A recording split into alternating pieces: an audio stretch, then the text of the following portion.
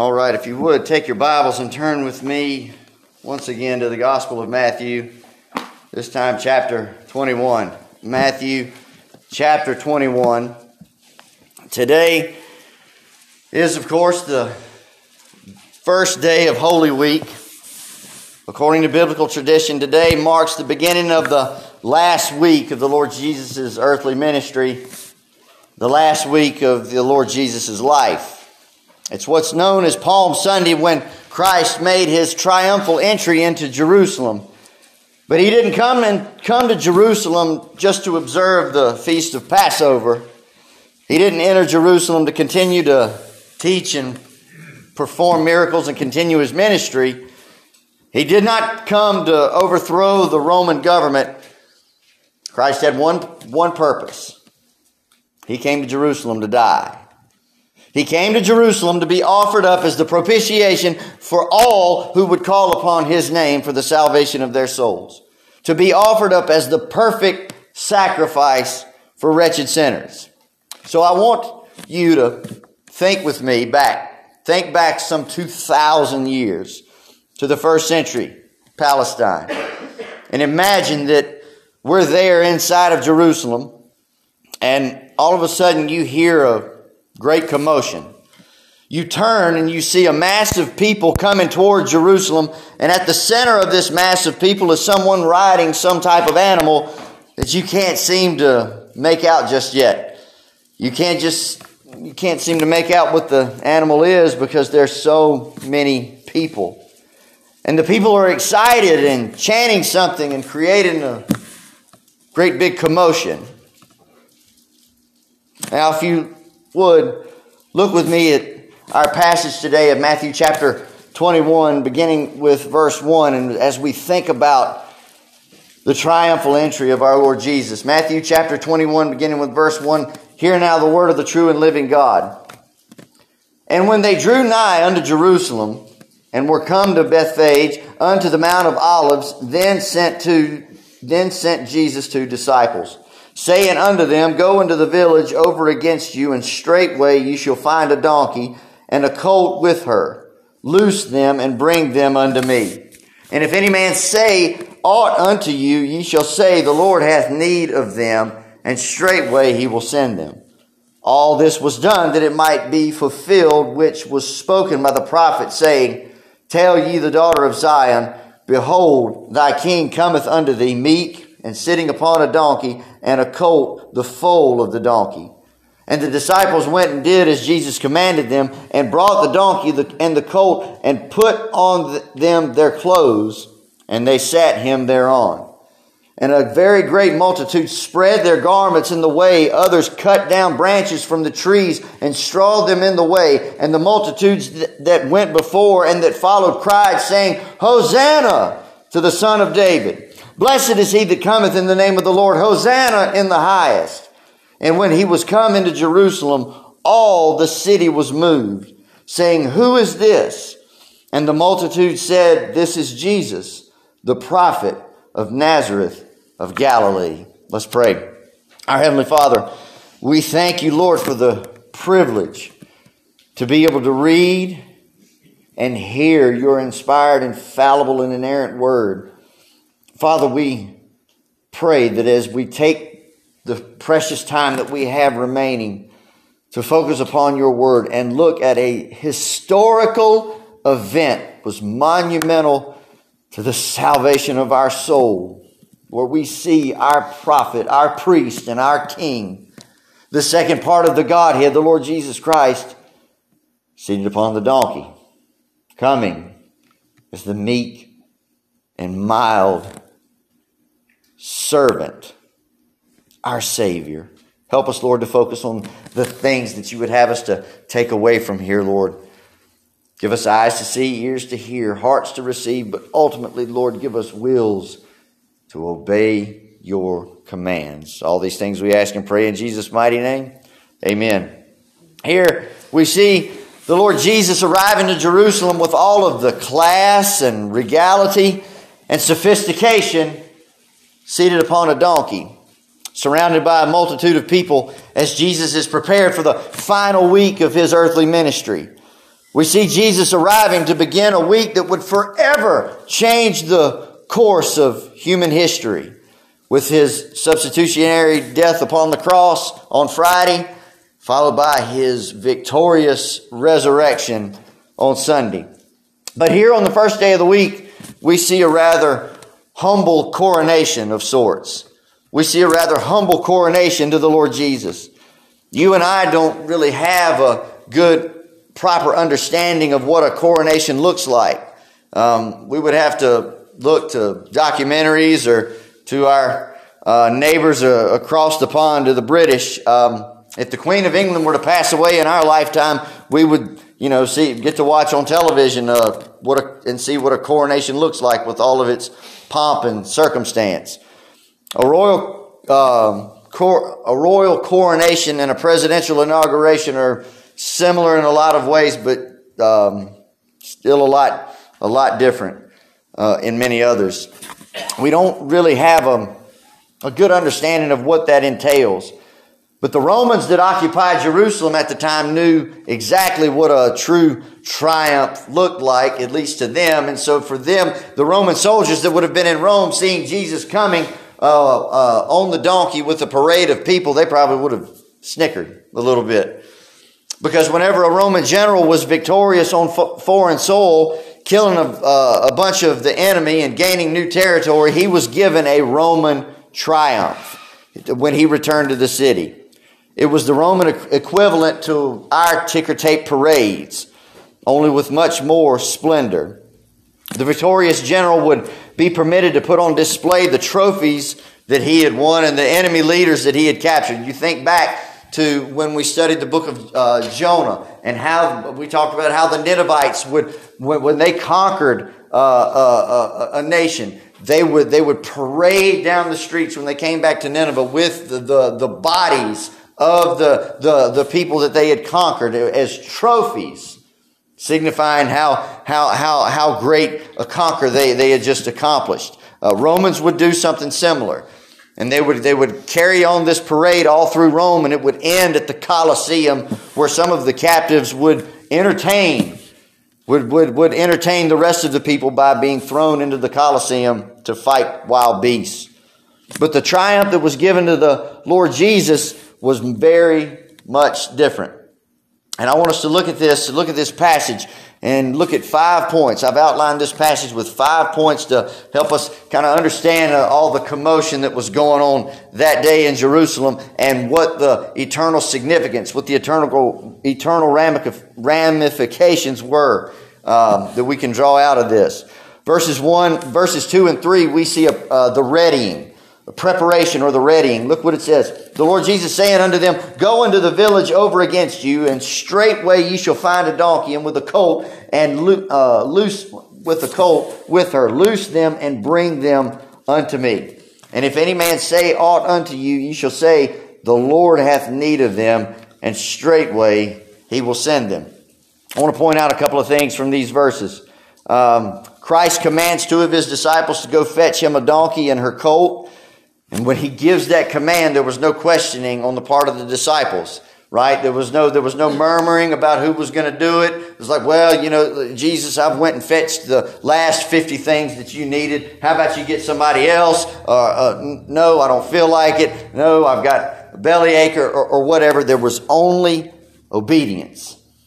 The Lord Jesus said, go, and they did. He commanded and they went. There was no murmuring. There was only obedient action. And Christ tells the disciples going after the donkey that when they are challenged by the owners, and they are challenged by the owner in Luke's account of the story, in Luke chapter 19, verses 31 through 34, Jesus says, simply tell them the Lord has need of them. Lord means Adonai in the Hebrew and Kyrios in the Greek. It's the highest title that's given to God in the Old Testament. It means the sovereign one. The one who has all authority and all power, and it's the same title that is bestowed upon Jesus in the New Testament. The early church would have great difficulty with that because the Romans did not care if they were Christians. Fine, whatever. They didn't care if they worshiped Jesus as God. It was fine. But what upset the Romans was this matter of Jesus being Kyrios, of being Lord. Because to Rome, there was only one Lord, and that was Caesar. And many of our brethren, many of our early brothers and sisters in Christ were taken to the Colosseum themselves to have to fight lions, or even went to be crucified themselves because they would not offer a pinch of incense and utter two words, Kaiser Kyrios, Caesar is Lord. They knew that there was only one true Lord, and that's Jesus Christ. Caesar was not him. Now back to our text. The owner of the donkey and her colt would know immediately, as soon as he heard those words, the Lord has need of them. Knowing that they were not referring to an earthly nobleman, but rather the promised Son of God, the Messiah. This little humble ordeal is a perfect example of just how sovereign God is. Every little detail is worked out. Every little detail is worked out. It was planned in eternity past, foretold about hundreds of years before it came to fruition, and then it is actually brought to fruition. This shows that God is deeply at work weaving together His story all throughout history, down to the very animal that Jesus would ride, a donkey. Not a Clydesdale, not a cutting horse, not a quarter horse, but a donkey. And the owner would hear those words, the Lord needs them, and the Holy Spirit would communicate to their spirit, and they would release them. Not to mention that the owner would know once he realized who it was that was asking for the donkey and her colt, would know, hey, it belongs to him anyway. Psalm chapter 50 verses 10 and 11 tells us that for every beast of the forest is mine, and the cattle upon 1,000 hills. I know all of the foals of the mountains, and the wild beasts of the field are mine. God owns it anyway. It's all His. We're just leasing it out for the moment. All it took for that owner of this donkey to turn loose of it was just to hear, the Lord needs it. Let me ask you this morning, what does it take for you to let go of whatever it is that the Lord needs out of you? Doesn't have to just be money, although our finances are an important part of it. We should want to invest in the Lord's work, right? We should want to see it as a joy to invest in the Lord's work, that the little portion that of what He's given us, we give it back to Him, and that He uses it, blesses it, uses it in His kingdom, and that one day we may be able to stand before Him and lay down a crown that was won because of our investment into His work.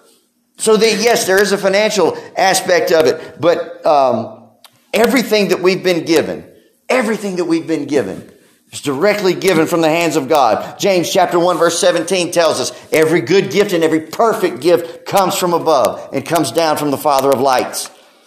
But yet, sometimes, we don't invest into the Lord with our finances and our time and the talent that we have. We put it in other areas, right?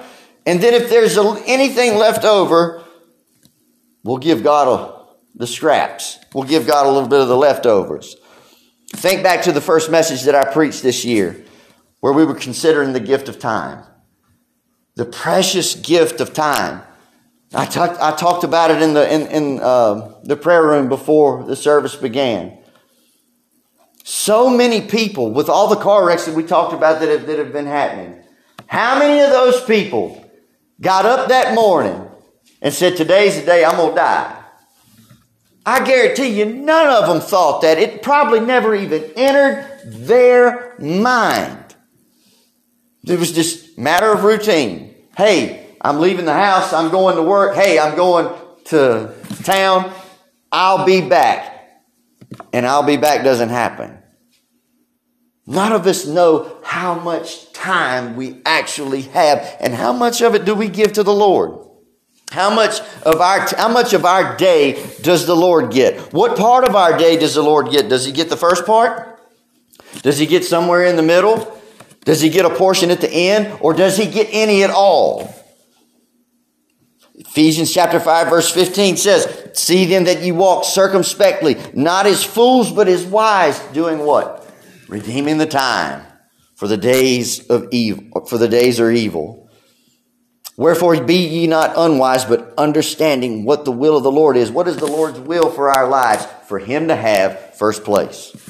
Very first place, for Him to be at the center of our lives. And that's something, that is a keynote that is all throughout Scripture. That God is to be at the very center of our lives. You think about when the Israelites were in the wilderness.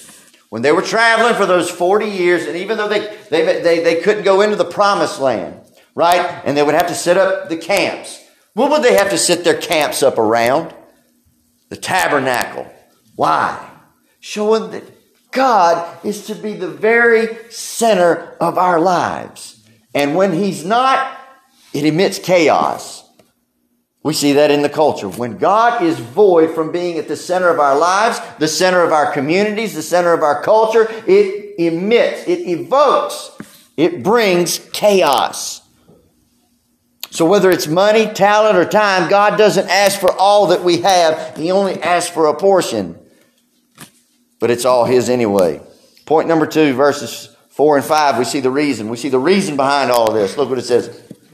All this was done that it might be fulfilled, which was spoken by the prophet, saying, Tell ye the daughter of Zion, behold, that thy king cometh unto thee meek, and sitting upon a donkey, and a colt, the foal of a donkey. What we see here is the Lord Jesus putting the final touches upon His earthly ministry, making the last bit of preparation to fulfill prophecy that was given hundreds of years earlier. And if you think about it, everything that the Lord Jesus ever did was in fulfillment of preordained and the predetermined plan of God to restore sinners to the right relationship with the Father.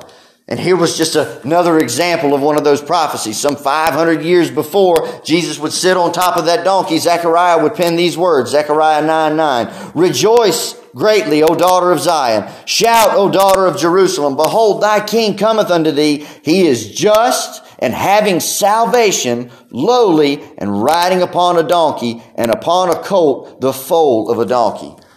The provision that was made by the people here in preparing the way, in their act of worship and their act of taking the palm branches and laying them down, and their garments of clothes down on the ground, and they're putting the garments on the back of their donkey. That act was that provision that they were making by the people here. It was very poor and very ordinary. And it speaks to Jesus when He said that His kingdom was not of this world. Earthly kings would not think about sitting on top of something like a donkey. I mean, really, we think of the royal family in Great Britain, right? Do you really think Prince Charles would even look upon a donkey, much less sit on one and go for a ride? No, it is beneath them. They want the finer things, right? They want to ride in the Rolls Royce. They want to ride in the Lincoln Town Cars, the stretch limousines. They want the ease and the finer things. They want everything to be made of gold, silver, and platinum, right? But here's Christ sitting on top of, in our minds, what we know about here in the States, what used to be just a work animal, right? You don't go to donkey shows. You go to horse shows where people ride them and get to and show off how beautiful and majestic they are. Get them to jump jumps. Not a donkey. Donkey's just a work animal. But here we see the King of Kings and the Prince of Peace sitting upon a donkey. No heralds at arms provided. No trumpet yet. No chariots of state.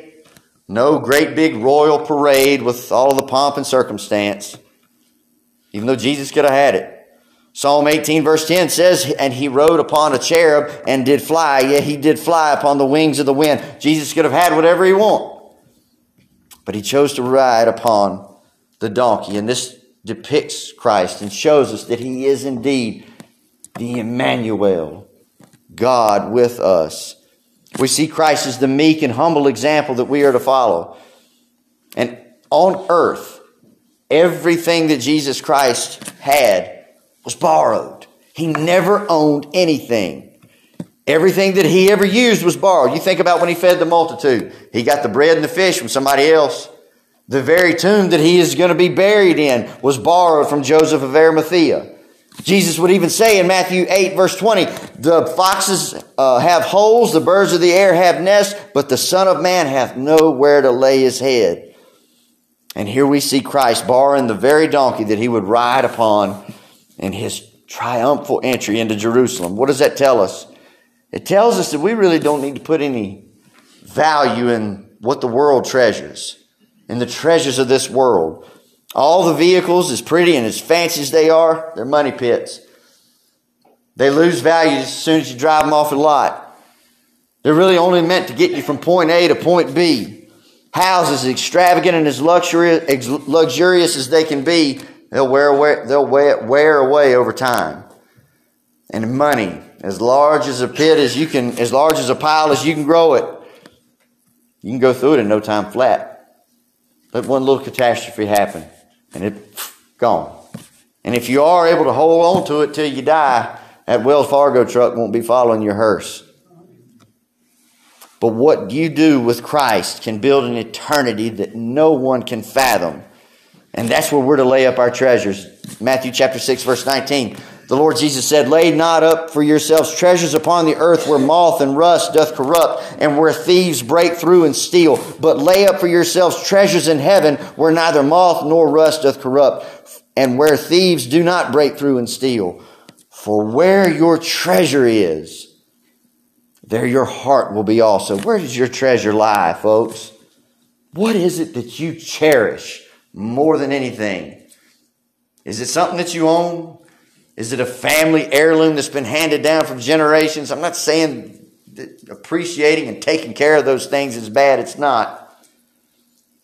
But nothing should take the place of the precious one known as Jesus Christ. Point number 3, verses 6 and 7. We see the response. Look what it says. And the disciples went and did as Jesus commanded. They went and did as Jesus commanded. Obedience to God in action. No murmuring, no back talking. There was no, go get a mule, a donkey. Why? Why don't we, talk to Judas, sit down with him, have him, count the money in the bag and see if we can't get you something else. See if we can't get you something else to ride on. There was just complete obedience. There was just complete obedience. There was no murmuring in between the disciples. Well, I don't want to go this time. You go. It was just complete obedience. Remember, there's one here today that the Lord is dealing with you about something to do for Him. Maybe the Lord is dealing with you and been working on you about someone to go share your faith with. Maybe the Lord is dealing with you about a place, about you needing to get involved in His work somehow, about putting that gift to use that we talked about for several weeks. Maybe the Lord is dealing with you about the final hurdle to get over with a particular sin that you keep fooling with. That way you can have victory over it. God has spoken on all of those matters. We are to share our faith. We are to put our gifts to use in the local church. And we are to kill the sin in our lives. But do you keep piling up the excuses? Because if you keep piling up the excuses, God will just keep bringing answers to those excuses. Remember Moses? Remember Moses in the book of Exodus, chapters 3 and 4?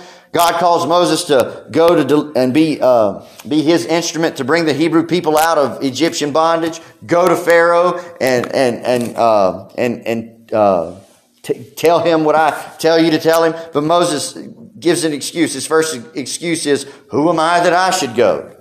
God answers that by saying, it's not about you, I'll be with you. Excuse number 2, Moses says, well, when I come to the children of Israel, who am I going to say that sent me? God answers by saying, I am that I am, the God of your fathers, Abraham, Isaac, and Jacob. Moses keeps piling on the excuses. Well, what if the Israelites don't believe that you have appeared to me? So what does God do? God answers by empowering the staff that Moses had. The one that would turn into a snake when he cast it down. The one that would turn the Nile River into blood. Excuse number 4, Exodus chapter 4, verse 10. Moses said unto the Lord, I'm not an eloquent man. I am slow of speech and slow of tongue. So God answers that too, says, Aaron, your brother, will be with you and speak for you. God sends Aaron to help Moses. Every time Moses had an excuse, God had an answer for that excuse.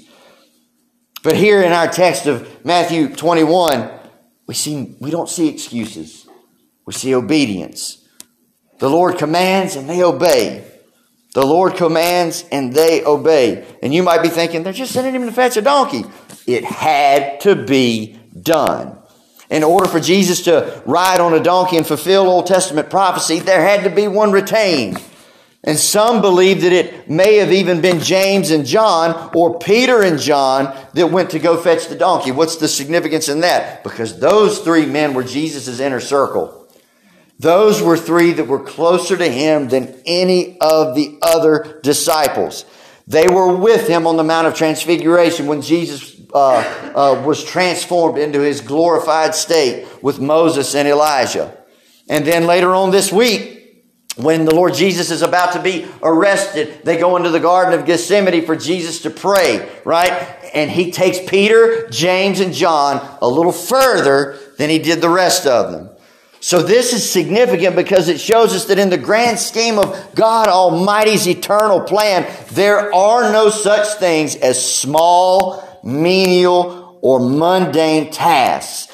Everything has a purpose. If it's done for the Lord, whether it's preaching from a platform, from a pulpit like Billy Graham, or whether it's being underneath that platform, underneath that pulpit, praying, which Billy would do just about every time that he did preach. He would have people underneath the pulpit praying for God to open eyes, for God to soften hearts, for God to save souls.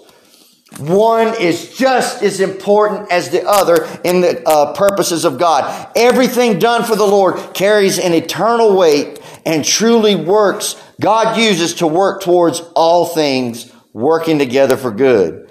And so here in our text, we see this obedience. Obedience that would not just carry on to go fetch the mule or the donkey, but it would carry on and become stronger and stronger and more passionate after Jesus' resurrection and ascension. Obedience that led those men to horrible and excruciating deaths. And it was obedience that laid the foundation for you and I to be here today. Something that's missing from the church. Something that's missing from the church as a whole in this day. Folks, we see the things that are happening in the world around us. And we wonder why it won't stop. I'll tell you. Because the church needs to be the church. We have the healing balm. We have the antidote. We have the vaccine in the gospel of Jesus Christ. We are with the flag bearers, the torch bearers that's come to us. We're to take that and we're to proclaim that message. Proclaim it to the people that we work with, to the people in our neighbors, those in our families that don't know Christ, and even strangers on the street. That we need to be used of the Lord. And what happens? We plant seed, and it's up to the Lord to water it and make it grow. We'll water it with prayer, but it's up to the Lord to make it grow. But He saves this one. And then they, in turn, they get in a good Bible-believing church. They get on fire for the Lord. They go tell somebody. Another person gets one, and on and on and on. That's how the culture is changed. Through us obeying, trusting and obeying what the Lord commands. Point number 4, rejoicing. Look what it says in verses 8 and 9. And a very great multitude spread their garments in the way, and others cut down branches from the trees and strawed them in the way. And the multitudes went before that and that followed, cried, saying, Hosanna to the Son of David. Blessed is he that cometh in the name of the Lord. Hosanna in the highest. Until this point, Jesus had avoided Jerusalem. Jesus had avoided Jerusalem for much of his ministry. Jerusalem was the capital of the Jewish nation. This is where the temple was. This is where every able-bodied Jewish male had to make a pilgrimage for the feasts of Tabernacles, Passover, and Pentecost. This is where the Pharisees and the Sadducees would be, the Jewish council, the Sanhedrin, where they would later on in the week, where they would convene to try to figure out how to capture him, where they would get Judas, where they would pay Judas off to betray the Lord Jesus. But here in our text we see rejoicing. We see rejoicing from the people. And I would dare say that most of the people in this multitude had probably just only heard of the Lord Jesus in legend. They had only heard verbal stories of the miracles and the teachings of the one that they believed to be Messiah. So they are giving him the best royal treatment as they can. As Lori said, no, start over. No, start over. That's what these people were doing. They didn't have gold. They gave him the best that they could. The very best that they could. And if that meant to them taking the shirt off of their own back and putting it upon that donkey so that the Lord Jesus would have somewhat of a comfortable seat, if that meant that they took the shirt off of their back and put it upon the ground, and if they couldn't do that, they would cut down palm branches, which is where we get Palm Sunday, and lay them on the road, because they couldn't put rose petals. If they did that because they wanted to give him the very best that they can to show reverence, obedience, appreciation, and worship. This rejoicing is an act of worship. Here we see this multitude beholding Jesus in the way that he is beheld. Not a genie in a bottle, not as some trinket or good luck charm that we rub like a rabbit's foot when we're worried about something. And he's not some divine butler who is just supposed to jump at our beck and call. These people saw him for who he truly is and who he truly was and who he truly is, as the Alpha and the Omega, as the beginning and the end, the first and the last, the light of the world, the sweet rose of Sharon, the fairest of 10,000, that friend that sticks closer than a brother, the great shepherd of the sheep, the way, the truth, and the life, the bright and the morning star, the hope for his people, Emmanuel, God with us, the Prince of Peace, the King of Kings, and the Lord of Lords. And that's another problem with Christianity today, is that we have a wrong view of who we are and a wrong view of who God is. And if some of you have one of these in your house, I'm sorry. But there is these popular t-shirts and coffee mugs and little plaques that people like to hang that say, I just need a little bit of coffee and a whole lot of Jesus to get through the day. He is the master and the creator and the savior of the world. And he is certainly more than something you can get out of your pantry to help you get through the day. The problem is that we don't see him in that light enough. We don't have the deep appreciation that is needed to behold him as Lord, as Master. You see, people don't have a problem. I've said this many times. People don't have a problem with hearing or saying Jesus is my Savior. No problem with that. It means he's doing all the work. He's doing all the saving. He's doing all the ransoming. He's making things better for me. But what people have a problem with is when you say Jesus is Lord, that means he's the sovereign. That means he is the master. That means he's more important than we are. And that's a tough pill to swallow. That's a tough truth to face. But these people here, common people, Mark's gospel tells us that the common people heard him gladly. I can identify with that. I'm as common. I'm just as common as they are, simple-minded. They heard him gladly, and they were worshiping him with all that they had.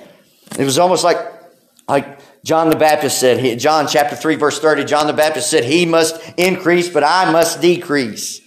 So we see this rejoicing as an act of worship, but it's also another act of readying, of preparing the way. The multitudes thought that they were preparing, some thought that they were preparing the way for Jesus to come and deliver them from the Roman rule, to get Rome out of there. So they would become an independent, sovereign nation again. Wasn't time for that yet. They didn't understand the eternal need that Christ had to meet first. He first had to suffer. There was still a great need that had to be filled. The ancient Jews could not do it by trying to keep the law, and we can't do it now by trying to keep the law or trying to amass being worldly good, being good by the world's standards. I talked about it last week. There's no such thing as a good person, at least not in the eyes of God. God demands perfection. He commands perfection, and He deserves perfection, a perfection that we're incapable of attaining. So the Pharisees and the Sadducees missed the fact that Jesus was and is the Messiah. And as the multitude may have missed the fact that He was not coming yet to set up His earthly kingdom just yet, to set up that millennial kingdom, the people of the world today, in our day, miss the fact that the greatest need that they have is to be made right with God.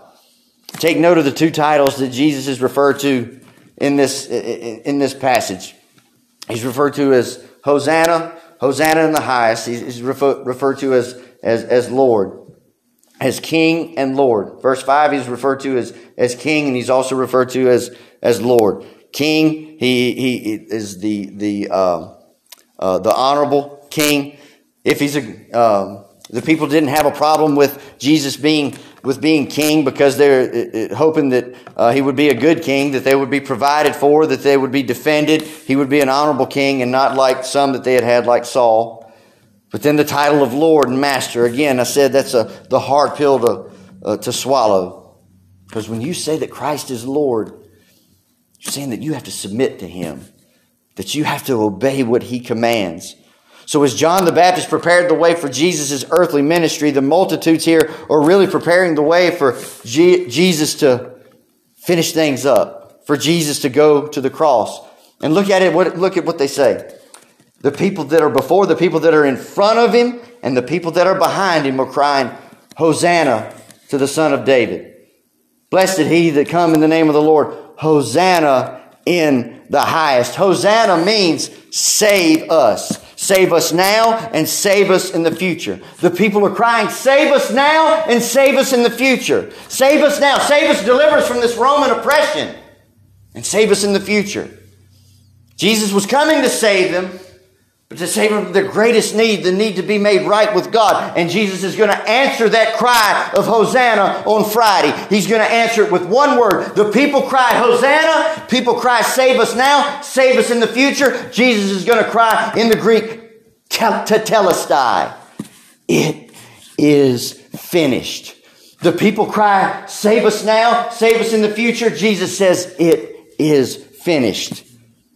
And as they went forth crying, Hosanna, preparing the way for Jesus' entry, we see, as they went forth crying, Hosanna, preparing the way for Jesus' entry into Jerusalem, you and I who are saved, redeemed, children of God, we're to be obedient and be about the Father's business now, preparing the way for Him to return. And scoffers, they say all they want. Where's the promises of His coming? It's all around us. It's all around us. We see it. All around us we can see. We see the depravity in society unfold. We see it on our TVs and in the newspapers. Christ is soon to return, in my opinion. The question is, are we preparing the way? Are we doing what we should be doing to prepare the way of the Lord? Are we doing what we should be doing to go out into the highways and the hedges and compel them to come in? Are we rejoicing and praising God that one day, maybe very, very soon, that trumpet could sound and in the twinkling of an eye, we could be out of here? Is that a reason for us to rejoice? Do you have excitement about being a Christian?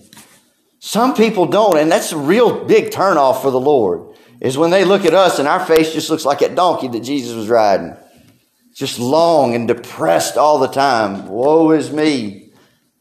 Don't you want what I have? We should be filled with more joy than any other human being on this earth because we know the Savior, because we know the Master. Point number 5, we see the response, verses 10 and 11. It says, and when He was coming to Jerusalem, all the city was moved. Not some of the city, but all of it.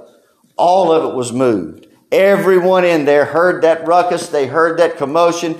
and went to go see what was it about. Now, I guarantee you not everyone was excited to see Christ coming on that donkey. The Romans probably snickered and made fun, just like they will when he hangs upon the cross. The Pharisees and the Sadducees probably looked at him in disgust. Some people just probably looked at it and they were confused, didn't understand. But regardless, all the city was moved. And when Jesus comes on the scene, he gets people's attention.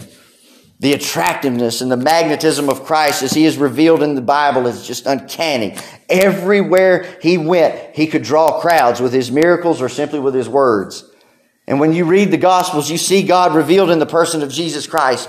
And when you see Christ interacting with people, you see mercy, love, and beauty in its purest and highest form. That's what we're to imitate. We can't do the miraculous, but we can imitate the love. We can imitate the love. We are to love to the point that it hurts and then love some more. Now, that doesn't mean we compromise. That doesn't mean we compromise on Scripture. If God has said something is wrong, we can't change that. But we are to love, and the most loving thing that we can do sometimes is to tell someone the truth. In a world that is lost, broken, and sin-cursed, it needs the love of Christ to captivate people to Him. When we are obedient and submitted to the will of God in our lives, then that's going to flow from us. That's going to exude from us. People are going to be able to look at us and say something different about that person. They don't talk like everybody else that I know. They don't dress like everybody else that I know. They don't take part in the same water cooler talk. They aren't gathered around somebody's cell phone whenever there's a dirty picture floating around. They're different. They don't have an air about them of arrogance, but there's something about it that I can't put my finger on. And if the Holy Spirit is drawing that person, what it is that they're seeing is attractive. I want to know more about that. And they'll want to know why you don't walk, talk, and act like everyone else. What causes you to act the way that you do act? And when they ask you, what's the difference? What's it all about? You'll answer the way the multitude said in verse 11. Because of Jesus, the prophet of Nazareth of Galilee. It's because of Him. It's because of Him and how He has ransomed me and changed me and bought me, purchased me. I'm His. And now because of that, everything that I do for Him. The folks understood that in that moment when they saw Him and they cried, Hosanna, save us now and save us in the future. And Jesus answers that cry. He still answers it. If someone cries out from the depths of their soul to be saved, Christ still answers, Tetelestai. It's finished. Let's pray. Father God, we thank You for Your word. We thank You for the historical record that we read about the triumphal entry of the Lord Jesus Christ. How He rode in humble, misunderstood fashion. And all the glory and the elegance and the prestige of a farm animal coming to fulfill His purpose for coming to earth to begin with, to be that perfect sacrifice. God, help us, Lord, to cry, to rejoice as the people did, and rejoice in saying, Hosanna. Hosanna in the highest. Blessed is He that comes in the name of the Lord. Help us, Lord, to rejoice in what Christ did. Help us to rejoice in what He went through. Help us to rejoice in the fact that we know Christ as Savior. We thank You and we love You and we praise You in Jesus' name. Amen.